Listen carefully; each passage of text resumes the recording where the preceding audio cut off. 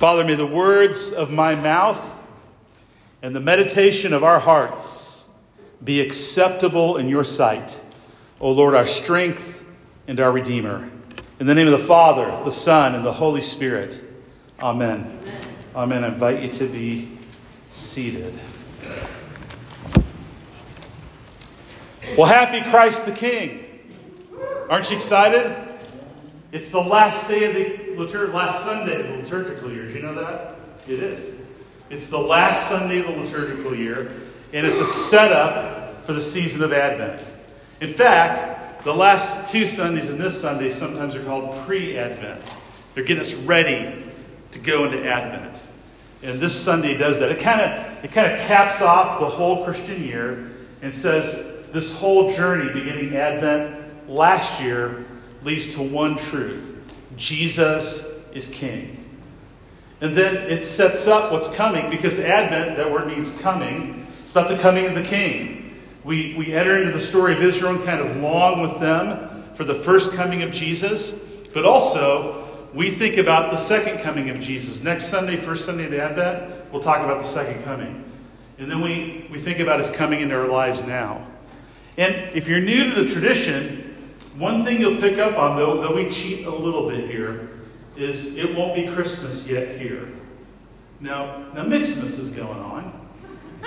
I've been listening to it, in fact. I'm okay with that. But here, it's Advent. And we'll sort of ease into a couple carols, but then by the time we get to Christmas Eve, it will really be Christmas. But today is Christ the King, where we remember the truth that Jesus is right now King of Kings, Lord of Lords, Lord in glory. And to get into that, I want to look at our Colossians passage. This is a beautiful passage. In fact, the second half is where I want to zero in, verses 15 through 20. And you might have noticed, if you're reading closely, that it kind of has a rhythm and a sort of structure to it. A lot of people think it may have been a poem that Paul adapted. Maybe it's a hymn that was sung, or maybe he just wrote it this way. But it's an expression of praise to Jesus Christ. And it's all about inviting us to see Jesus Christ. And Paul knows that we need to see Jesus Christ if we're going to follow Jesus Christ and trust Jesus Christ and be faithful to Jesus Christ. Because you see, the Colossians were struggling with those very questions. They were facing challenges from their culture. Part of their culture was what we call the pagan culture. Literally, the people who worshipped other gods, the Roman pantheon. And kind of trying to get them to kind of have a foot in Christianity and a foot in that world. And Paul's saying, we can't do that. And then there were other folks that were struggling with another part of the culture. And it was probably fellow believers who had a Jewish background, but were still confused about what parts of the old covenant crossed into the new and what parts didn't. And kind of trying to hold people accountable for things that we've been set free from. And Paul's answer, and really the Holy Spirit's answer to us, is you got to get Jesus. Jesus has answered all those questions. And to get seriously clear about who Jesus is right now, in his glory, in his majesty, in his kingship, is the way to guard yourself from falling into those kinds of things. So let's dive in. The way this passage is structured is it's structured around the repetition of 4 words. Those 4 words each time are translated into 2 words in English. It's this: He is. You might have picked up on that. There's a rhythm. He is. And it begins in verse 15. He is, that's Jesus, is the image of the invisible God, the firstborn of all creation. Now that's not talking about something that began when Gabriel made the Annunciation to Mary. This is talking about eternity. God the Son, the second person of the Trinity. He is the one who images, or if you will, the Greek word is icon. He icons God. So even when nothing else existed, whatever the Trinity means, which is great mystery, the Son is the one who is the Son of the Father, and his job is to reveal an image and show the Father. And of course that comes true when Jesus comes into history as well. He said, whoever has seen me has seen the Father. So what's God like? The answer. It's the Sunday school answer to every question. But this time it's right. It's Jesus. It's Jesus. Now, incarnate Jesus doesn't reveal the fullness of everything God is, because he's revealing God's character in human terms, if you can understand. But he's, in a sense, in a way that's mysterious, set aside the full glory of God and all that God means. So we can go beyond that. But what's God's heart? What's God's character? In human terms, the way I can understand who is God, who is the Father, he is Jesus. And he's the firstborn of all creation. Here's what that means, because Paul goes on. He says, for by him, by Jesus, all things were created, in heaven and on earth, visible and invisible, thrones, dominions, rulers, authorities. All things were created through him, and listen to this, for him. Jesus is king. He's the image of the Father, the firstborn of creation. Everything was made through him. Everything was made for him. Jesus is king. Next thing it says, verse 17. And it says, and he is before all things, and in him all things hold together. That's a fascinating statement. Jesus, before anything else is, Jesus is. Whether it's that which is unseen that's created, like the angelic beings, the dominions, the powers, the authorities, the hosts of heaven, or the things we see like the sun or us or wood. All of it, Jesus is before all that. Again, Jesus in eternity, God the Son, the eternal Son. He is before all things, and he didn't just make everything. That's the first thing we saw. Everything continues to exist because of Jesus. Everything continues to exist because of Jesus. Do you know that we don't just exist? Our existence is utterly dependent on the existence of God and his will. You don't self-exist. You don't exist on your own. I mean, all you have to do is realize, 1962, I didn't exist.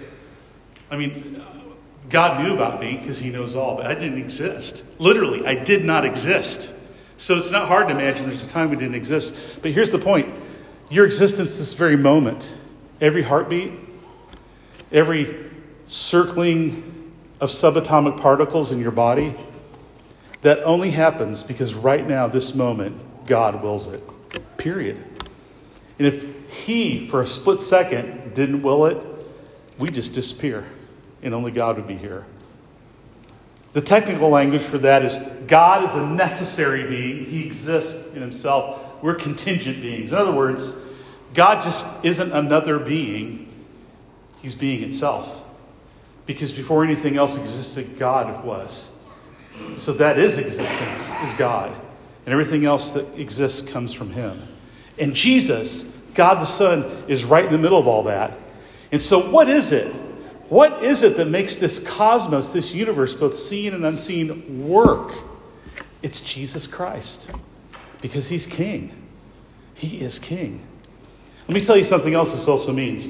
That means there isn't any part of life except those places where by our will we choose evil. Our being isn't evil, but our will can choose evil. It's called sin. Anything that's not sin, guess who's present? Jesus. Those green beans you grew this summer in your garden, in your raised beds, Jesus was there raising them. Those leaves you have to rake up because they're falling off the trees, Jesus is present to them. The people in your life, Jesus is there. And he's the cause of all that existence. That's Jesus. He is king over all. He's king over all and he's present to all. That means there isn't any part of life that doesn't come under the kingship of Jesus Christ. He's not just king over our religious life. He's king over all existence. Okay, we're just halfway done. But that's pretty amazing, isn't it? And those two he is the first two, those are all about creation. Both its beginning and its sustaining. But then it goes on.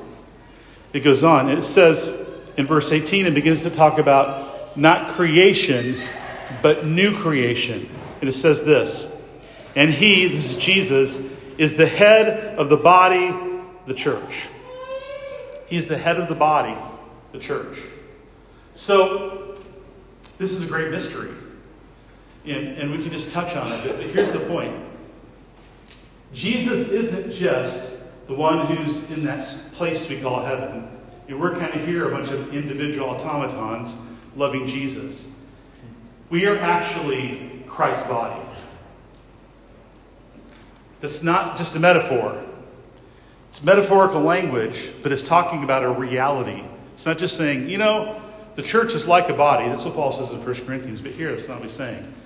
He's saying you are, through the Holy Spirit, organically and ontologically, that means in your very being, connected to Jesus Christ. His life and your life are shared. In the church, they call this doctrine the doctrine of the totus Christus. You like that? Yeah, I don't really know Latin, but I know a couple Latin words. What it means is there's Christ, but the full Christ is Christ in the church, always. That's why you can't know Christ without his church, right? And the church is nothing without Christ. We are his body. We are the fullness of him that fills all in all, it says in Ephesians. And so his lordship starts with us. His kingship starts with us. It's going to go beyond us, but it starts with us. And it's a kingship that affects and sources our very existence as the church. We're not just a sociological organization. We're not just a group of people who believe the same thing. One of my favorite Catholic bishops, Robert Barron, says this. He goes, hey, if you find a bunch of people that love Abraham Lincoln, you can have the Abraham Lincoln Society. And you all are really into Lincoln. But you can't be? You can't be the body of Abraham Lincoln. It's impossible. That won't work. He's not ascended in glory. He's not the King of Kings. He's not here by the presence of the Holy Spirit. He's a figure from history we believe in. But sometimes Christians stop and think that's how it works. There's this guy in the past. We think he's alive, but he's kind of way out there and separate. We believe in him. But that's not what Paul is saying. He is in you. You are in him. That means your life is a participation in his kingship. That means your life is all about the kingdom of God. That means everything you touch is touched by the kingdom of God, the reign of God in Jesus Christ. And we exist to live under his reign and to exhibit his reign to each other and to the world. Let me keep going. I could do an hour on each point. Easy. It goes on. It says, second half of verse 18, he is the beginning, the firstborn from the dead. So notice, he's the firstborn of creation. That means all creation comes from him. Now he's firstborn from the dead. That means all new creation comes from him, and it comes from his resurrection. When he rose from the dead, God was making all things new and beginning to do that. And ultimately, all things will be made new in a way we can see. God's in process with that, and the central way he does it now is in us. He makes us new in him. And he did that so that in everything, Jesus might be preeminent. For in him, all the fullness of God was pleased to dwell, and through him, through Jesus, to reconcile all things to himself, whether on earth or in heaven, making peace by the blood of his cross. Jesus' life, Jesus' death, Jesus' resurrection establishes his kingship. In our gospel reading, it's an interesting, ironic thing going on there. If you read it carefully, you'll notice it. The people are mocking Jesus because they say, hey, if you're king of the Jews, man, get yourself off the cross. And then the Roman soldiers are like, hey, if you're really king of the Jews, get yourself off the cross. And then it says, oh, and there was a sign that said, this is the king of the Jews. Pilate probably had it put on there to mock. But I think the Holy Spirit inspired Luke as a prophetic word, saying, no, actually what's going on here is Jesus is establishing his reign. Because through his cross, he kills all the things that keep us from being subjects of King Jesus. He kills guilt by bringing forgiveness. He kills the power of sin by defeating in his own life. He puts to death, and he conquers the devil so that through him, all the things that keep us from being people who can be with God, he's conquered and he's dealt with. That's what Paul's saying. And so he is the firstborn from the dead, meaning the resurrection has started. One's rose. We're just waiting for the rest of us now. But it started, and that resurrection life is in you right now. When the Holy Spirit came to live in you, resurrection life came to live in you. And you share in this reality. I hope you're catching that all this amazing stuff about Jesus is kind of amazing stuff about us. You capturing that? I mean, if Jesus is my king and he's the image of the invisible God, somehow I share in that. If Jesus is my king and somehow by him all things are created, somehow I share in that. And if he is the head of the church and if he's the firstborn from the dead, somehow I share in that because Jesus is king and he's my king. So St. Paul in this poem wants us to see Jesus in his majesty, his glory, his awe, and his wonder. And the church wants us to think about this because we're going to step back from this and go, let's go back in time and walk to the story on the ground. It doesn't start with glory. It starts with a poor girl hearing a word from an angel. And it starts with a baby born in a feeding trough, in a stable, a cave, where animals are. And yet in that is this very glory, the Jesus we worship. Well, there's a lot of things we could say about the meaning for us of Christ the King Sunday, but I think it really is just this. It's the invitation to not simply recognize that Jesus is King, to make sure Jesus is my King. To make sure Jesus is my King. But to understand that the whole purpose of our Christian life is to live under the kingship of Jesus. And so today, as we come to the table and we see his broken body, his poured out blood, we're seeing him establish his kingdom on the cross again. And he's inviting us to be forgiven, to be renewed, but also to say once again to Jesus, yes, Jesus, you are the King of my life. So that's what I invite you to do today, to respond to the beauty and the majesty and the glory of Jesus Christ and say yes to King Jesus today. That's the greatest meaning of Christ the King Sunday. In the name of the Father, the Son, and the Holy Spirit. Amen.